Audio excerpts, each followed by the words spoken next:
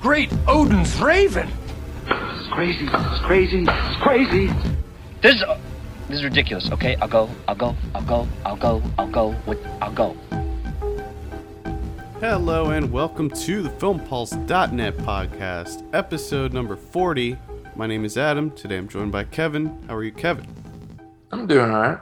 Doing all right. Day after your birthday, we're recording. That's right. How was your birthday? My birthday was not too bad. Good day. Good day. Excellent. Well, this week we'll be reviewing Skyfall. We'll also be highlighting some Amazon Blu-ray deals. We'll be making our weekly movie predictions. And finally, we'll be going over this week's DVD and Blu-ray releases. First, let's kick things off with some of what we've been watching. Kevin, what have you been watching? Oh, I started off with Winter Light, Winter Light. It's the Ingmar Bergman, right? The Bergman movie. Bergman. And I did not know that this was part of a trilogy, and it's the second one. Nice. So I started in the middle. But very, very simplistic. It essentially just like follows a pastor who's having like a crisis of faith. And then one of the parishioners is suicidal. And the pastor doesn't really help him out too much. You know, he comes to him with his crisis of faith, wants helped out. And the pastor doesn't offer much. And there's not much going on. It's very talk heavy, dialogue driven. Not a lot of great shots or anything, but a lot of Bergman movies are like that. But it's like the equivalent of reading philosophy. Is how watching a Bergman is. And like, I'm never in the mood for a Bergman because they're just so dense and usually dark. But every time I do watch them, they never disappoint. They're always good. And this, exactly the same. Great movie. But, man, it's tough to watch these. It's really tough to be in the mood, to be like, hey, I'm going to watch a Bergman. You just sort of have to force yourself to do it. It's like homework almost. There are a number of movies that I've done that with, where I'm like, I got to do it. Just got to do it. Amazing performances, too. Great acting from everyone. And then I went on to watch The Hunter. The Iranian The Hunter. Finally got to see this damn movie. Directed by Rafi Pitts, who we talked about. He was in Argo, which made me think of something. And I don't know, like, if he directs a lot of his movies in Iran, but I'm wondering how that's going to work out for him now. To be in Argo, be in that movie where, Iran isn't painted too nicely. And he's in that film. I wonder if he's going to have trouble now shooting or making movies in Iran. I don't know. I'm sure he thought about that. I think so. Because this movie was filmed in Iran and Germany, it looks like. How was it? It was pretty good. It was slow burn. Not much dialogue at all, just beautiful camera work. And it was good. I can see it's one of those movies that's sort of tough to, I don't know if you would like it. So I'm not sure if I would suggest watching it. But it had like this Kurosaki feel to it, the guy that did La Havre. It had that sort of feel to it, where it felt like an old movie. Yeah. It was good. I mean, the premise sounds interesting to me. Yeah, and just like randomly kills 2 police officers with like a hunting rifle. And then they catch on to him, find him. There's like a chase scene, like through the foggy back roads of like the woods and stuff, which is pretty cool. And then, he wrecks his car and he's got to run into the woods, and then they capture him. And then it sort of plot twist from there. And then I didn't watch that much this week. No, I didn't either. I'm just realizing. Hell, I forgot I watched The Hunter. But I just watched the comedy. Oh. The Laugh Riot by Rick Alverson. Starring Tim Heidecker and Eric Wareheim. Now, we talked about this a little bit on the show last week, and we talked about it quite a bit off the air. How did it turn out for you? I thought it was pretty good. Extremely depressing. Yeah. I thought it was extremely depressing. Very dark. Yeah. Yeah. It's also very depressing because we know a lot of these people. Yep. We know tons. Like, yay, this is our generation. Mm-hmm. Yay. It's just sad. Yeah, so the comedy is currently playing on demand, and you can see that in theaters in limited release this weekend. I think you were going to be working on a review for that. Yeah. So we'll have a review up on the site for that at some point. And I thought that it was very interesting. I mean, there's not a real big plot in this movie. No. It really, you don't really get an idea of what's happening until towards the end. Then it kind of falls into place. But it's called the comedy, but it is not funny. Please don't go into it thinking that it's going to be Hilarious. like the Tim and Eric movie or something. Now, Tim and Eric are in it. I mean, Tim Heidecker's the main character, and Eric plays one of his friends. But I don't know. There are funny moments, but Yeah, there's some funny moments. usually it's the kind of comedy where you're just like, oh my, it's like uncomfortable comedy where Extremely uncomfortable. Tim Heidecker plays such an asshole that you're just like, oh my god, I can't believe this is happening. Yeah. And you're wondering, like, why hasn't anyone punched him in the face yet? Yeah. Just punch him in the face. Yeah, it's pretty crazy, and there's a specific scene near the end of the film that deeply disturbed me. Yes. Are you talking about the scene at the end in the boat? Yep. Yeah. Very disturbing. Yeah, I'm just like, what the hell is going on? Yeah, I would still recommend checking out the movie. It's kind of about the aimlessness of this generation and how these people just have no direction, and it's very interesting. I was talking to you about it yesterday off the air. One of the friends of Tim Heidecker in the movie is played by the lead singer of LCD Sound System. And for those of you that have seen his documentary, Shut Up and Play the Hits, I felt like there was some kind of correlation between how he was feeling after leaving LCD Sound System and the message of this movie, where he just kind of didn't really know what to do or where to go from here. I thought that was interesting. No.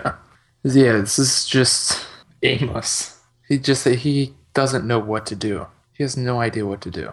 And he's one of those guys that tries to be funny at all times. Just always riffing. Yeah, everything's a joke. Yeah, never takes anything seriously. Mocking everything, essentially. Plus, But and I thought it was a good performance from Tim Heidecker. Oh yeah, I think that I'm really hoping that this will open some doors for him. I would like to see him expand and do some other stuff. Oh, the one thing that I did learn from the comedy is the Disintegration Loops by William Basinski. You can put that music to anything, and it just makes it meaningful. Makes it powerful. It's the music that was playing when they were playing like stickball, and Yeah. they're riding their bikes around. Yeah. Yeah, just put that music to anything, and it's amazing. Yeah, I agree. Pop that up on YouTube, and just make it. I want to get like speakers in my house and just have that music play all day. All throughout your house. Yeah, and then I'll feel like I have purpose. Cool. You know what I'm saying? Yeah. Feel good about myself. And that was it. Besides Skyfall. Okay. I had a very light week too. I'm in the middle of getting ready to move, and I saw Capturing the Freedmans. This is a documentary from 2003. I caught this on Snag Films. I never saw this. Apparently, it was a pretty big documentary when it came out, but I never got a chance to see it. So it's about this upper middle class family who the father ends up getting arrested for child pornography and then subsequently accused of molesting and sodomizing students of his. Jeez. And the interesting thing was, I guess right around when this was all happening, they had 3 sons, and one of the sons got a video camera, and he videotaped everything, like everything that was happening. So they have this whole ordeal, like just tons of footage. So the filmmakers just put that in and just spliced in interviews with family members and that type of thing and kind of put this movie together. And it was really interesting because you never really know. You never really know if he did it. There was a lot of people that were like saying that there's no way he did it, there's no evidence, all this stuff, and then you have, evidence to the contrary too. So it was really interesting. You never really find out if he did it or not. No. But it gets very it just gets crazy. Like one of the sons was then accused of it and he ended up going to jail. Jeez. Yeah, very, very interesting documentary. It was put together very nicely, looked good, and I would recommend checking it out. You can watch it for free on Snag Films, so check that out. I saw Citadel. This is How was this? I liked it. It wasn't anything spectacular, No. but it had feral children in it, so Yes. it had a lot of feral children. So Feral children. I think the most interesting thing about this movie is the fact that the writer and director of the film actually went through a similar situation in his real life, and that's what made him write this movie, where I think he was attacked out on the street somewhere, and as a result, he became extremely agoraphobic and couldn't leave his apartment. Never do that. But basically, this movie is about this couple who the girlfriend, or maybe it's his wife, I don't know if they ever specified, but she's pregnant, she gets attacked, she dies, the baby survives, and it's about the guy who becomes extremely agoraphobic after this event, and his apartment building becomes overrun by feral children, and he has to try to get out with his baby and protect his baby. So it's like really a movie that connects with everyone, because I think we've all gone through that. I mean, Apartment building being run over by feral children. well, it's, the children, the feral children are symbolic of fear, and there is a lot of straight up horror in this movie, but there's a lot of psychological things that he has to work through in the movie too. Feral children are definitely on my list of things that I fear. Yeah, I mean, Is it on yours? yes. And there's the thing about this movie is you got to kind of take everything with a grain of salt, almost like Lovely Molly. But with this movie, there's so many things that you have to just try to disconnect yourself from. Like, for instance, all the feral children wear hoodies with their hoodies up, and it's like it makes you wonder, like, what do they do? Is there like one leader of these feral children that goes to the store and buys hoodies for the new recruits, or do they all just have the same dirty white hoodies? It's like, where do these hoodies come from? Where do they get them? Because it's like an army of feral children. There's so many of them.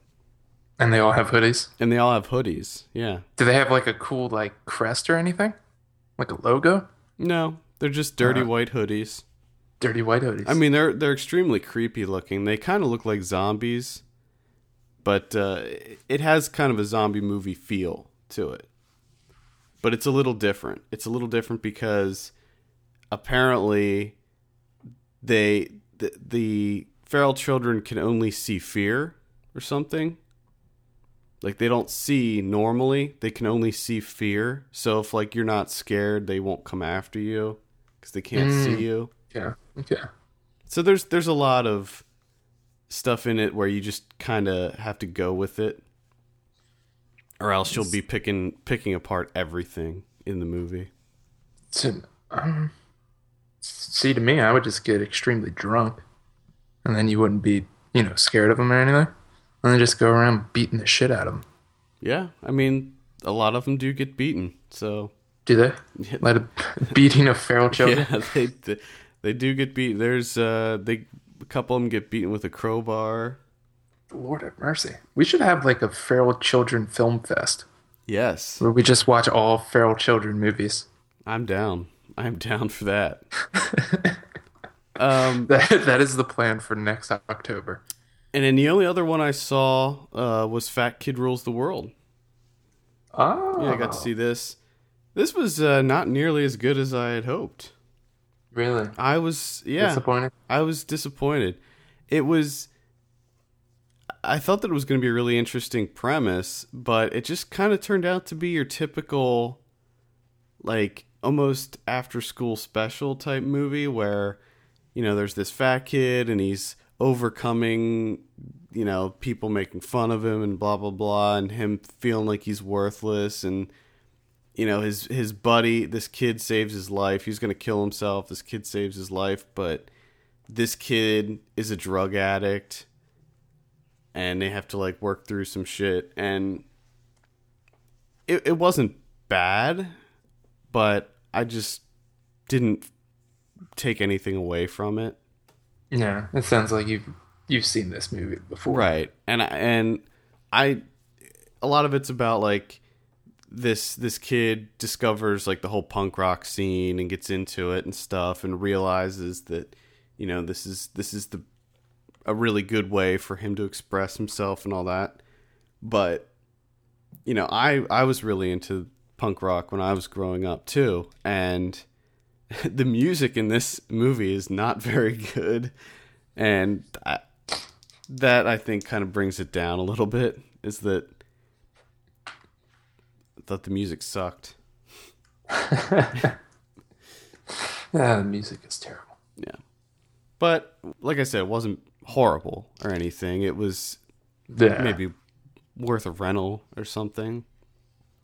And that's all I saw other than Skyfall. Oh, we each saw 4 movies. Yeah. Yeah, light week. Hopefully I'll have more next week. Oh, shit. I saw Safety Not Guaranteed. Oh, yeah, you did. What the what the hell? I haven't updated Letterboxd in a couple of days. That's why I sort of forget these things. That's ridiculous. That movie was awesome. Okay, so you did like Safety Not Guaranteed. I did like it. It was like, to me, it's like a rom-com that you can actually enjoy. Yeah, it's exactly what I said about Your Sister's Sister. You put Duplass in there. Yeah, this is the Duplass movie. You put Duplass in there, and he fucking takes over. Yeah, he's like the best kind of, like, he's like a cancer, but a good cancer. All you gotta next Katherine Heigl movie, throwing it out there. Next Katherine Heigl movie that comes out, throw Duplass in there. Just throw him in. Everybody wins. Boom, boom. Yeah. So much better. Or just have Duplass dress up as Katherine Heigl. Yeah, there you go. And it'll be better. It'll be better than any Katherine Heigl movie ever. Now, I really, really liked Safety Not Guaranteed. That for a while there, that was one of my top movies of the year. Yeah, it was definitely check that one out. I enjoyed it. Thoroughly enjoyed it. And that's, my wife fell asleep like 25 minutes in. Nice. She falls asleep in every movie. That sucks. Sounds like my dad. Safety Not Guaranteed is available on DVD and Blu-ray right now, so give that a rent. Definitely. It is the. I would have to say it is one of my favorite films of the year. It's just unfortunate that it took me this long to see it. Yeah. But Well, it's out now, so let's talk about some Amazon Blu-ray deals. To get these incredible deals, just visit our site at filmpulse.net and either click on the Amazon banner, shop as you would normally, or simply click the provided links in the show notes. First up, we have a little bit of a theme today, ooh, and I want you to tell me which one doesn't fit. okay. I First- like these games. First up, we have National Lampoon's Christmas Vacation. This is $9.99 on Blu-ray. Ooh, Elf with Will Ferrell, $9.49. okay. Christmas Story, $9.49. This is I think that's the anniversary edition or something. Blu-ray of A Christmas Story, and Of course it is. and Of course. There Will Be Blood for $7.88. Okay. Okay. Which one does not fit? I don't know. They all seem Christmassy to me. Yeah. Well, Because blood's red, so that makes me think of Christmas. there you go. There you go. So they all fit. Yeah, I guess they could all fit. So check those out if you need to get your holiday movie collection going. There Will Be Blood, the new Christmas classic. If you need to get your holiday collection going, There Will Be Blood is $7.88, people. God. Okay. Let's just jump right into this review of Skyfall. This is the Skyfall. This is the latest Bond film. This is the 23rd Bond film, I believe. It's directed by Sam Mendes. Here's the synopsis. Bond's loyalty to M is tested as her past comes back to haunt her. As MI6 comes under attack, 007 must track down and destroy the threat, no matter how personal the cost. I'm not feeling that synopsis at all. But Skyfall stars Daniel Craig, Judi Dench, Javier Bardem, Ralph Fiennes, Naomi Harris, Albert Finney's in it. There's a bunch of great talents in this movie. Now, there's a correlation from the last show that we did to this show. And that is the same guy that wrote Skyfall wrote Johnny English Reborn. One of the writers. One of. Yeah. Well. Well. One of the many. But But it is weird to just see that, see all these Bond movies and then right in between Johnny English and Johnny English Reborn. It is kind of weird, but I don't know. I don't know if that's detrimental to the Bond films or a compliment to Johnny English. I'd say it's probably a compliment to Johnny English. Yeah. But my review for this is up on the site, so we'll start with you, Kevin. Now, this is your first Bond movie, right? Yes. And what did you think of Skyfall? Best Bond movie ever. Well, Best. it is. I've ever seen. It's the best I've ever seen. Hands down, the greatest Bond film. Ever. Now see, I've seen many Bond films, and I can say that I think it is the best Bond movie. Yeah, for whatever reason, I've never seen a Bond film, which I still can't believe. Well, the thing, I've seen parts of them, but I haven't seen an entire one. well, the thing is, now you don't have to go back and watch any of them because No. now you know that none of them are going to be as good as this one. Yeah. So this is where it starts. I tried to get, I think you told me, was it Casino Royale? Yeah. Right? That you told me to see that. I tried to get that from Netflix, and of course, apparently everyone else had the same idea. I'm sure. Yeah. So I was unable to get it. Yeah. I mean, So it's Quantum of Solace, which was the second one in the Daniel Craig trilogy here. That one was, I feel, completely unnecessary to see, but a Casino Royale was kind of the setup. That was the movie with when Bond first became an agent and stuff like that. So it kind of introduced these characters. But my suspicion is that even though you've never seen a Bond film, you probably still picked up on all the references and stuff like that. Yeah, like I knew there was parts, when they would show something that I was like, oh, that was probably in older ones. When they like get out the antique car. Right. I was like, oh, that was probably in old Bond Yeah, movies. exactly. Cool reference. I don't completely get it, but I understand. I understand what they're doing. Yeah. But I found there were parts where I was like, man, why do they keep playing the music? And then, I sort of forgot that I was like, oh, yeah, that's their shtick. They Yeah. always play the Bond music.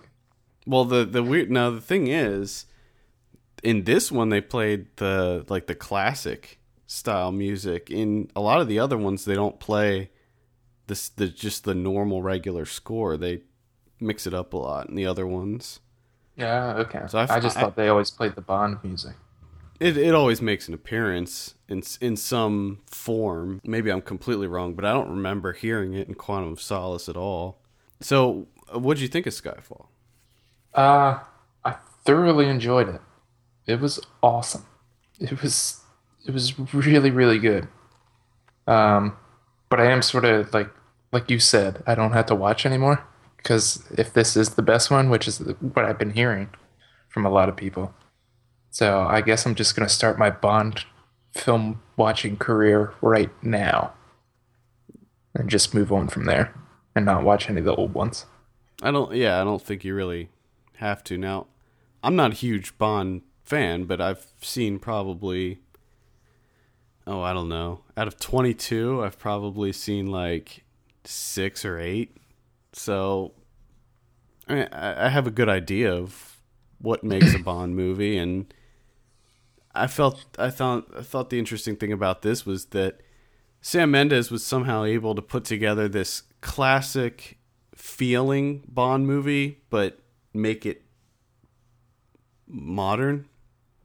Yeah, I was sort of struck by that too, even though I don't know if I can actually say this because I haven't seen the other ones. But to me, it seemed really like a classic Bond, like back to the roots. But it wasn't like over the top nostalgic, where they just kept hitting you with Right, exactly. just hammered it over your head, like it's been 50 years of Bond. And I like how a lot of the things that everybody looks for in a Bond movie, like the shaken not stirred thing, how in this movie they didn't bother with that line. They just showed the bartender shaking the martini, and he was just like perfect. Just these little subtle things like that they put in there that I thought really worked well, like the conversation between Q and Bond when he got the gun and the old-timey looking radio transmitter. Yeah. I thought that was all great. Yeah, I enjoyed that it wasn't, it had a realistic feel to it. It wasn't, ridiculous gadgets and all this stuff that you've come to expect from the Bond movies. A lot of the action seemed to be at least somewhat grounded in reality. And one of the things that I like the most is that, I don't know if you noticed, but there was almost no CG in the movie at all. They used almost all practical effects. And I thought that was awesome, with the exception of the Komodo dragon scene. I was happy that I got to see a Komodo dragon eat someone. Yeah. I wasn't. Not often do you get to go to the movies and see a Komodo dragon eat someone. Yeah, it was pretty awesome. That's always a pleasant surprise. It was awesome. More films could have that, and I'd be happier, I have to say.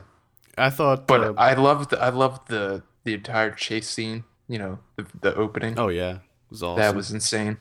Driving on the rooftops. Yep. It's just pure insanity. Now that's how you start a movie. Yeah.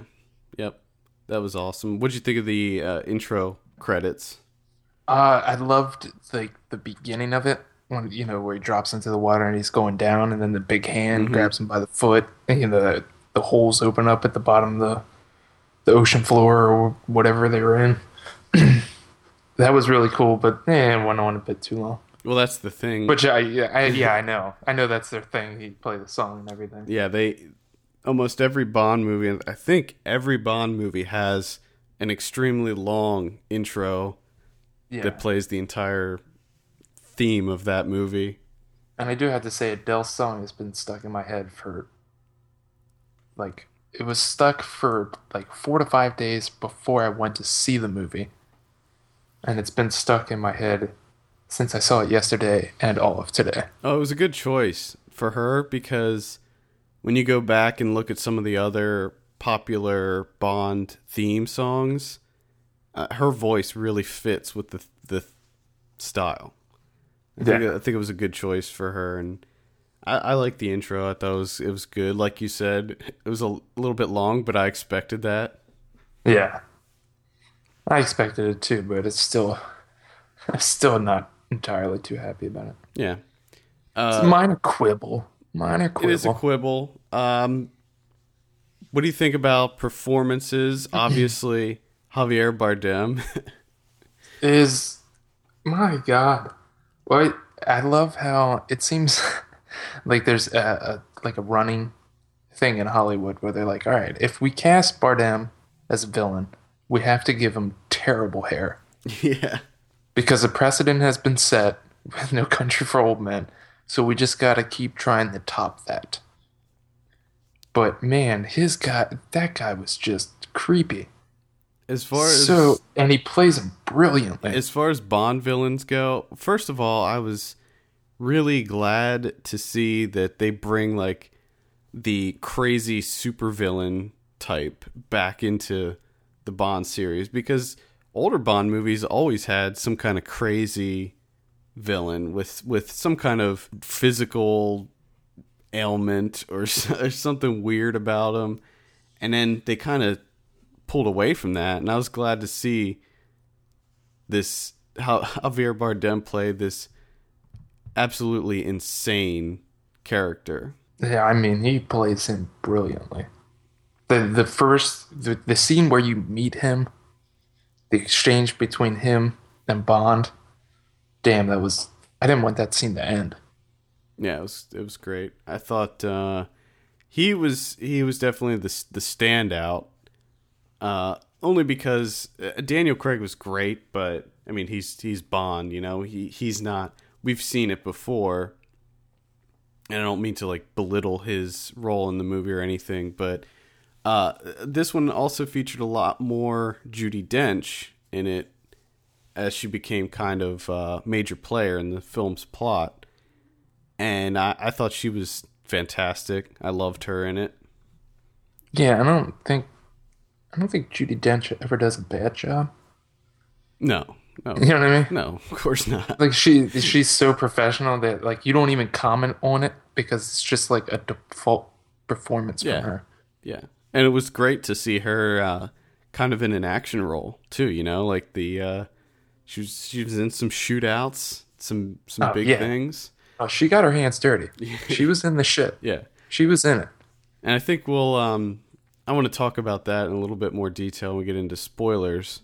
Well, my favorite thing, then, when I enjoyed the film from start to finish, but there was a certain point where, you know, a new, like almost a new chapter started in the film, and everything from that point was just amazing, and that's when they got to Skyfall. Right, exactly. Right when that started, I was like, "Oh shit, this is amazing." Yep, that's so funny that you said that, because that was the exact point for me as well, where I was just like, "Wow, okay." I was like, "This is getting really good." Yeah, and it almost turned into, I mean, you had the help of this Scotland landscape, but like as soon as they showed that shot of him standing there and looking out. And I'm just thinking like, oh, this is like turning into like an art house movie. Oh, yeah. It's going to be like an art house action Bond film. This is awesome.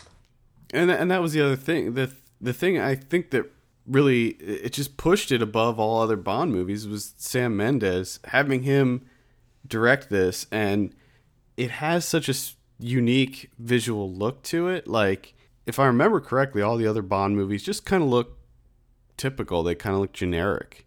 But this movie was so visually pleasing. Like the scene in China, I think they were in Shanghai.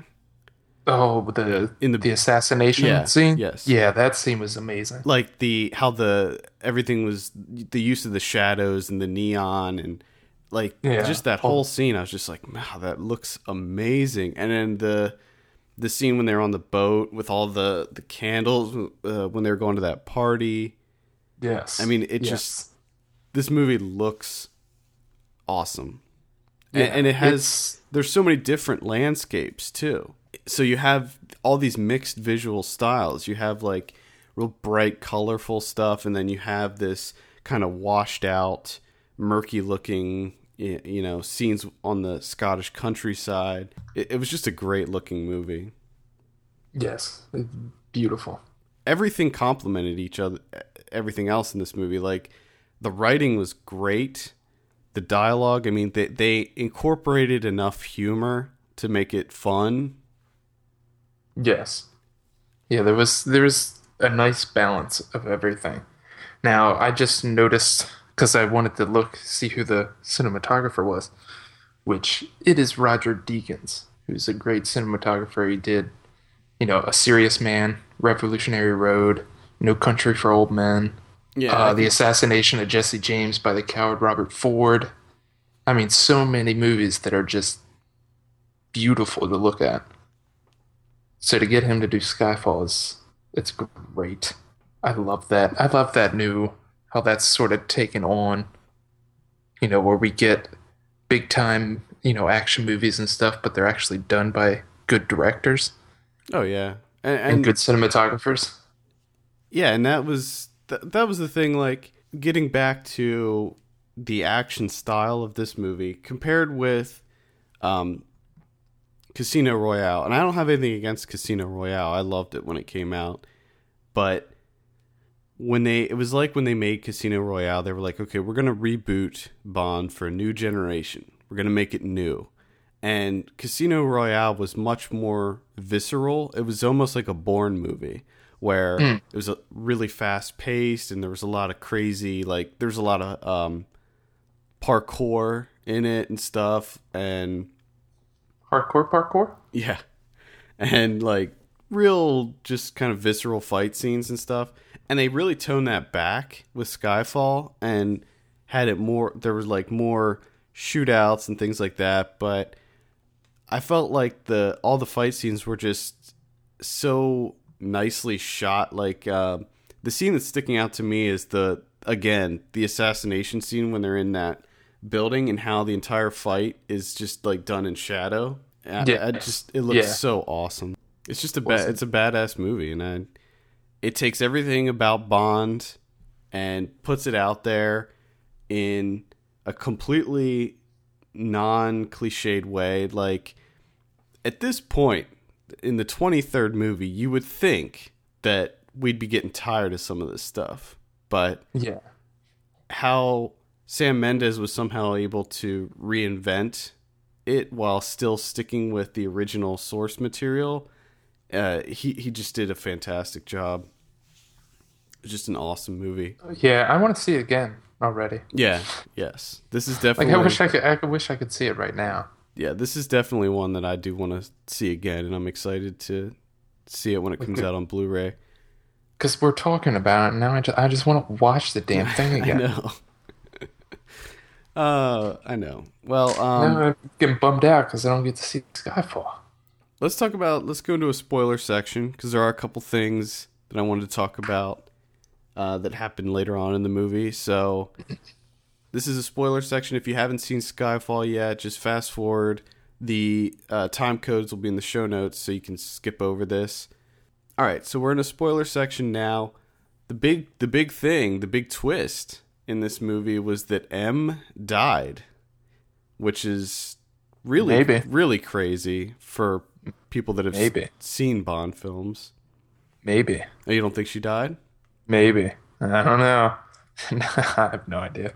No, I think that the way that they were setting it up was that Ralph Fiennes is the new M. Yeah, that Judi Dench died, and then Ralph Fiennes takes over, and then Moneypenny is, and I knew that she was going to be Moneypenny the whole time. I had a strong feeling. I don't know who is Moneypenny. Moneypenny is like sort of her like Bond's main contact person that kind of keeps him in line and tells him what to do, where to find things. Okay. And there's always like been a sexual tension between the two of them. Gotcha. So I think that's cool. I mean, that's Naomi Harris, who was in 28 Days Later. Big fan. So, how gross was it when Javier Bardem pulled his jaw out? When he's going through his whole spiel and he's saying that he ate the cyanide capsule and everything and it didn't kill him, I'm like, yeah, but that would really fuck you up. Yeah, and he takes... Like, I can understand that you survived it, but there's no way that you look the way you look. And then he takes it out and I was like, yep, that's probably what it... Okay. It was so gross. It's almost as if the movie was in my head and was like, oh yeah, okay, well, we'll make it realistic for you, asshole. And then he takes out his face and I'm like, Oh, gotcha. So horrible looking. How his eye was all droopy. Yeah. It's just like a whole face just sunk and I'm like, put your face back in. Please put your face back in. Now, I don't know if this is technically a spoiler. We'll just talk about it in this, but I felt like there were some very serious themes of aging in this movie. Did you pick up on that? Yes. Like there was constant references to getting older and like how, you know, losing a step and like not being the physical athletic man that he used to be. Yeah, and I felt like that was almost self-referential to the Bond series in general. How, you know, this movie's 50 years old, and the book came out like 60 years ago, the first one. So I think that it was all kind of a statement on, hey, we're getting older, but maybe we can still hang in there. Well, it was also nice too, the way, which is a good point that you bring up, the self-referentialism of the movie. You know, it goes back to the roots. You know, it goes back to Scotland, it goes back to Skyfall. Yeah. And instead of using, you know, his athleticism and everything, he uses his intelligence, you know, and sets up all these traps and, you know, things like that. So, which is sort of a self-reference to bringing in Mendes to do it. Yep. You know, bringing in an intelligent filmmaker instead of just, you know, your typical action movie director. Yeah, just bringing a little bit extra to the table. Yeah, instead of just, oh, these fight scenes are so cool. Yeah, I thought all that was great, and I'm glad you brought up the scene at Skyfall, because that was so awesome. How, you know, M was making those light bomb things. Like little shrapnel bags. Yeah. Oh my god! It was like arts and crafts, making shrapnel bags. It was like a grandmother doing arts and crafts time, but making things that will kill you. Now, see, I'm a big sucker. Maim you. I'm a big sucker for those types of scenes in movies where, yes, it's almost like the Home Alone type setup where you have all these traps.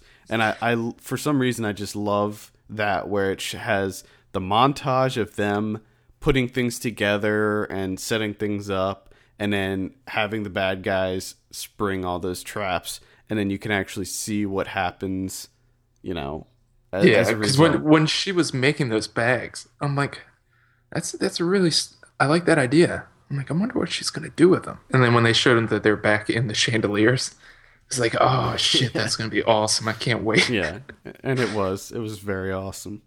But the main thing that I loved about Skyfall, the Skyfall scene at the end, is with the house burning down and them, you know, like walking through the fields. Mm-hmm. Just the lighting and the shadows, the way that it was shot, it looked absolutely amazing. Yeah. Loved it. Yep. And that's the thing, just bring that little bit extra that, you can open up your whole, your projected audience. Yeah. And again, I will say that I respect this movie so much more for not going crazy CG route with the explosions, like the scene with the train car when it falls through the hole and everything. Like that was all done with models, which I love. I love that. Yeah, that was a crazy ass scene too. Yeah. That's the only one slight drawback for me, and not to take anything away from Bardem's performance or anything, but I'm worried that so many people are going to base their villains off of the Joker. Yeah, Heath Ledger's performance, where everyone's sort of going that route. You know what? I was feeling that vibe, but again, he was pretty much in line with old style Bond villains. Like you have there was like the scene with the Komodo dragons where there's the only thing that they didn't do is set up some sort of elaborate trap and leave Bond there so he could escape. Leave him alone. Yeah. That was like the only thing that they didn't do in this movie, which I kind of wish they would have done. There wasn't really, and again, I haven't seen any of the other ones, so I don't know how they usually do this, but there didn't seem to really be like a Bond girl. Or am I wrong there? No, there was, there was, what's her name? There was that girl, but she seemed like she was, it wasn't, I don't know. Like I said, I haven't seen other ones. I thought that they were more like a part of the storyline. They are sometimes not, but she just seemed like she popped up. That Berenice, I don't know how to pronounce her last name. Marlowe?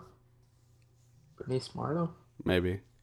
But anyway, yeah, she was clearly the Bond girl. Usually her role is pretty typical of a Bond girl where they meet up, she guides him in some way, they bang, she'll either die or leave. They bang. That's pretty much it. Now, what'd you think of the copious amounts of Heineken product placement? I'm blind because I don't remember seeing any Heineken whatsoever.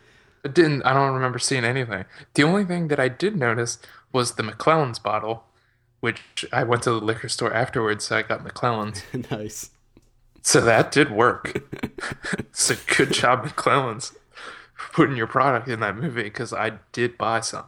Yeah, I remember it was delicious. I remember it was a big thing when they were like, "Oh, Bond's gonna be drinking Heineken now," and in the beginning of the movie when he's in bed with that woman after he has his thing, he's drinking a bottle of Heineken, and then there's a scene when Q and the other guy are watching like the big computer screen. When Bond was escorting M to Skyfall, he's drinking a bottle of Heineken. But it didn't bother me. The only reason I even noticed it was because I read beforehand that Heineken was like, sponsoring this movie or whatever. Yeah, whatever. People drink Heinekens. You know what I mean? Yeah. Yeah, I mean, it didn't... Not that big of a deal. It didn't bother me, and Bond has always been all about, product placement. Yeah, I mean, I don't really mind product placement as long as they just do it correctly. Now, if there was a scene in the movie where Bond just like out of nowhere is like, I could really use a delicious Heineken. They are so good. That's all I want right now. I would be like, what the fuck? Come on. But him just like laying in bed drinking a Heineken, I'm like, yeah, people do that. And it was it was actually the way that they did it too was pretty understated too. He was holding the bottle and his hand was obscuring the label too, so that made it. It's not like other movies where they do like a close up of what he's drinking, and you're like, well, that seems unnecessary. I think it was Transformers 3. It's always Transformers 3. Oh my god, it was so bad. Like, I wanted to leave Just okay. Anything else you wanted to add before we leave the spoiler? Any spoilers you want to add? Albert Finney's a badass. That's not really a spoiler. No, yeah, he's awesome. He's the best. I was so afraid that he was gonna. I was like, he's gonna get killed. Yeah. I was like, he's gonna get killed, and he's awesome. But I was glad it didn't turn out that way. Yeah. Just everything at Skyfall was amazing. Yep, Loved it. I It could have just been that. It could have just been a short film and just showed that, and it would have been like amazing movie. It's amazing. Loved it. Yeah. All right, let's go ahead and get out of the spoiler section. We are back. I have a question, Mm-hmm. and you might know this more than me, but what's going on with Bond now? Like, is Daniel Craig doing more of these? I think he is. Yeah. Okay. I think he did sign on to do more. With Bond movies, I'm always kind of skeptical because they're so hit or miss. You know, you have great ones like this, and then you have ones that, I mean, rarely are they ever bad, but usually they're just kind of like, you know, just like forgettable. Yeah. Yeah. But all right. Oh, that's how all Pierce Brosnan movies are. Oh, what was that one? Robinson Crusoe? No. What is it that's the one with the ridiculous cover. He has like long hair. Yes. That was the one with the kind of castaway type cover. Oh, There was one Pierce Brosnan movie that I thought was The Matador. I heard that was actually pretty good. Yeah, that one was good. Plays an aging hitman. That one was pretty good. All right, anything else you want to add about Skyfall? No, I don't think so. I'm good. I gave it an 8 out of 10 on the site. What are you going to give it out of 10? I would agree with that. I'll give it an 8. 8 out of 10? Awesome. Go see Skyfall. It's in theaters now. You will not be disappointed, even if you're not a Bond fan. Clearly, Kevin, this is his first Bond movie, so It was awesome. And I mean, the fact that it got me to the theater in the first place. Because usually when a Bond trailer comes out or news of it comes out, I'm just like, yeah, a Bond film, cool. Oh, that reminds me. This is what I wanted to mention. One of the worst theater experiences ever. Yes. At this. So we sit down. First of all, one of the speakers in the theater is blown, and that's sounds horrible. It was like anything that involved bass. It sounded like you were playing an 8-bit Nintendo game. It was so awful. And people were getting up. They were leaving. They were telling, the ushers and stuff. Nobody did anything about it.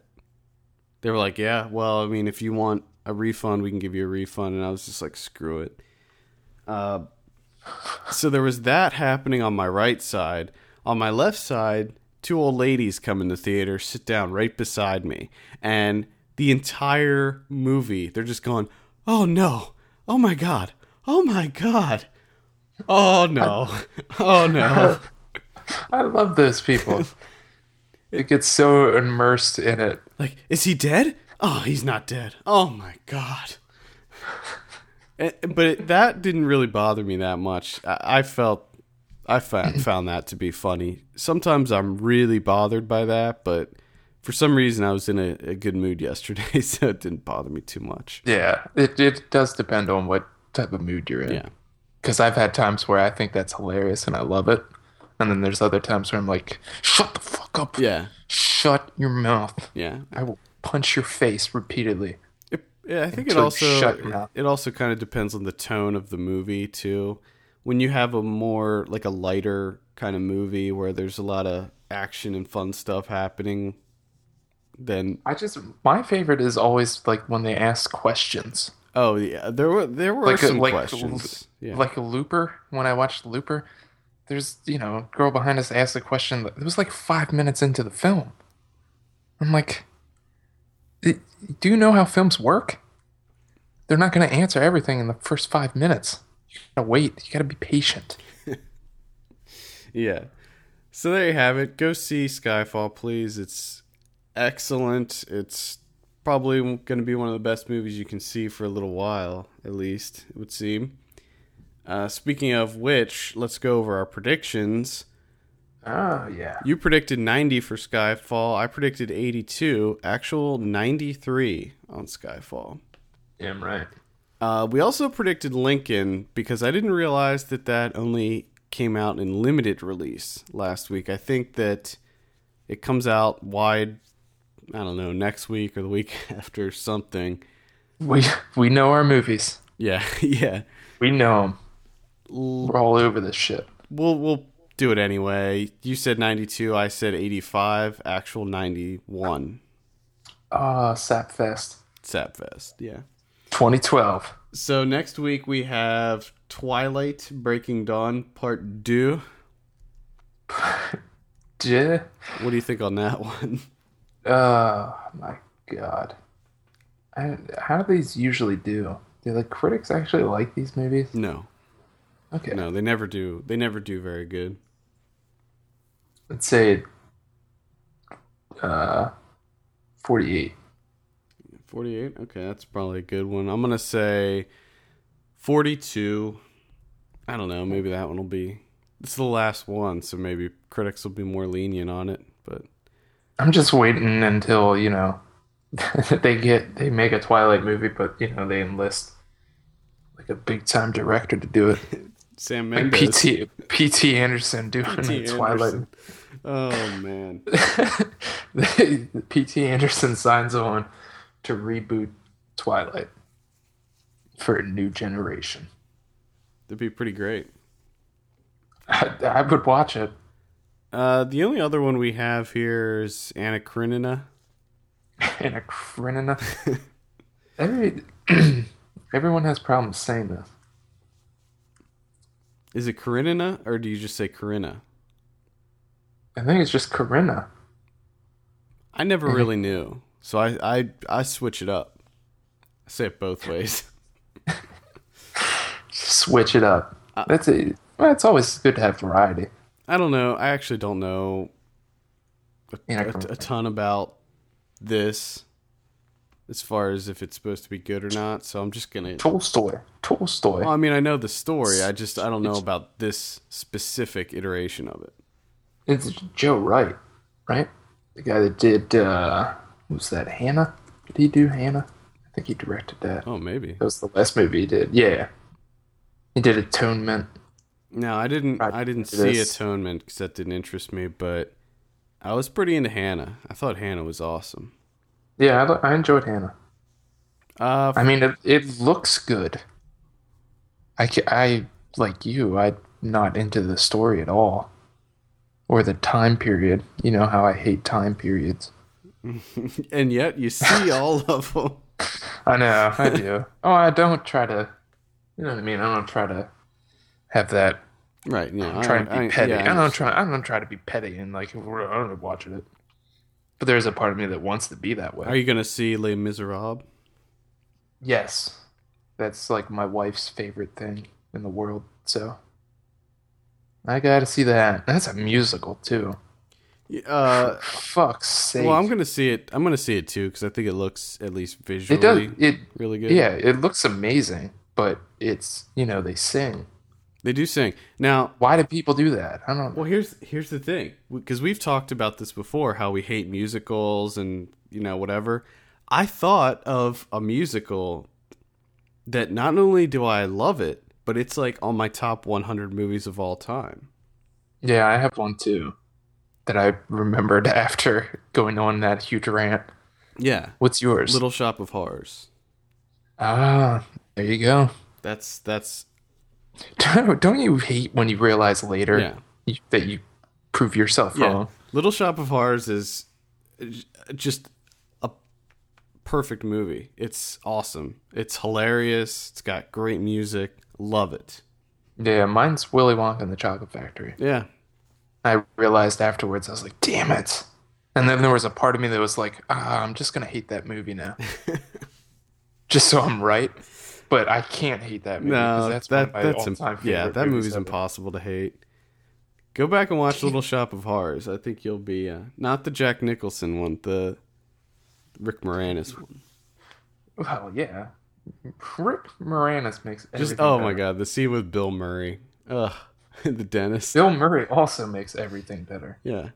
And there were so many people in that movie too. And John Candy and Steve Martin and just amazing. Can we get Rick Moranis out of retirement? I Do we have that clout yet? I don't know. I don't think so. We're gonna. I don't think it. anybody's getting him out of retirement. I think he's done. But I'm doing coming up next year. I'm gonna do Moranis month, and I'm gonna review all of Rick Moranis's films for Film Pulse. nice. That's a thing now. Let me know what happens when you get to Honey, We Shrunk Ourselves. Yes. Rick Moranis month. All right, getting back to Anna Karenina. I'm going to say 86 on that. I'm gonna say 6. I'm gonna go 82. All right. That's pretty much it for predictions. I don't know if there's anything coming out in limited release or anything, but kind of a bad. And that's on my birthday, too. So Ooh. Ryan had Silent Hill Revelation 3D. You have Skyfall. You're damn right. And I have freaking Twilight. Yeah, that's the thing that sort of bums me out. Is the movie theater is going to be ridiculous Oh, to yeah. go see a film. Oh, yeah. All right. DVD and Blu-ray releases next week. This is for Tuesday, November 13th, 2012. We have 2 Days in New York. That's the Chris Rock, Julie Delphi. comedy. I haven't seen this. I heard it looked okay. Yeah, I heard good things. It looked funny. I've seen the trailers and stuff. I just didn't get around to seeing it. It was on demand for quite a while too. I don't know if it still is. Yeah, I think I'm gonna give that a rant probably. Yeah, I would say check it out. Does she has something? Does she direct it or have something to do with the production of that movie too? Yeah, she directed it. Yeah, that's what I thought. Then we have Brave. We gave this a 7.5 out of 10 on the site. I would say, probably worth a rent. It's pretty good. It's not the same caliber as a lot of Pixar movies, but it's still pretty good. We have Dark Horse, the Todd Solondz movie that, Kevin, I think you were okay on it. I didn't really like it that much. Yeah, it was alright. I would say if you're into Todd Solondz movies, maybe check it out. If you're not, probably not a good idea. no, probably not. You probably won't find it funny and just hate it. And we have Oliver Stone's Savages. We gave this a 2.5 out of 10 on the site. No. Gee. All I know is after this comes out on Tuesday, we never have to speak of it again. Thank God. And finally, we have The Watch. We gave this a 5 out of 10 on the site. And I would say rent this. It's worth a rent just to see Vince Vaughn discover the nesting dolls.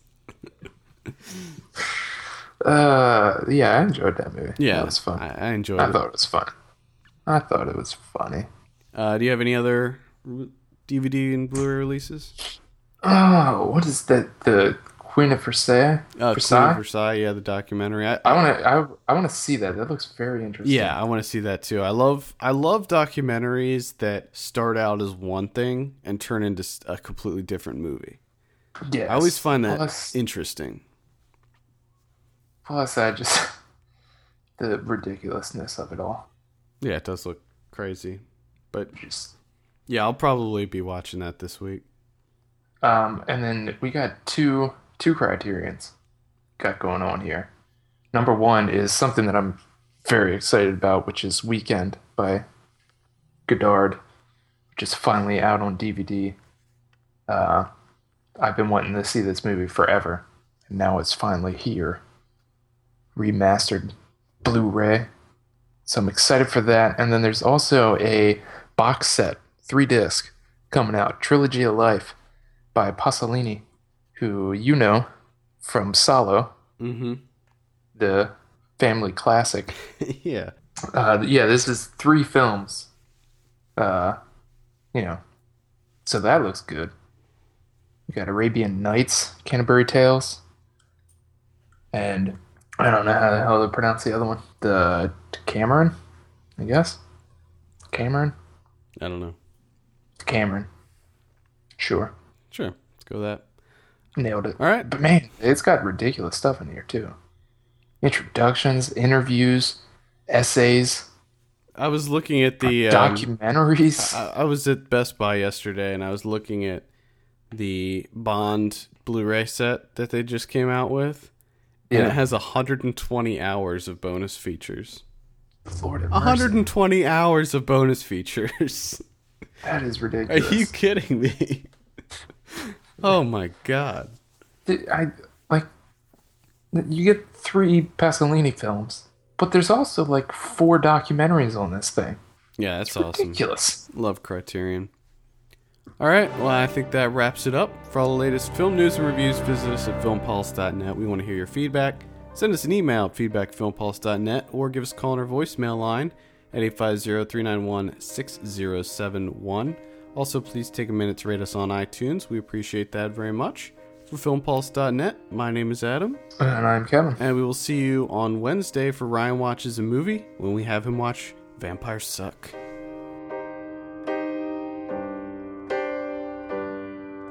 This is the end. Hold your breath and count to 10. Feel the earth move and then hear my heart burst again. For this is the end. Oh, I want right. him to watch whatchamacallit. What's that Shaq movie? Kazam.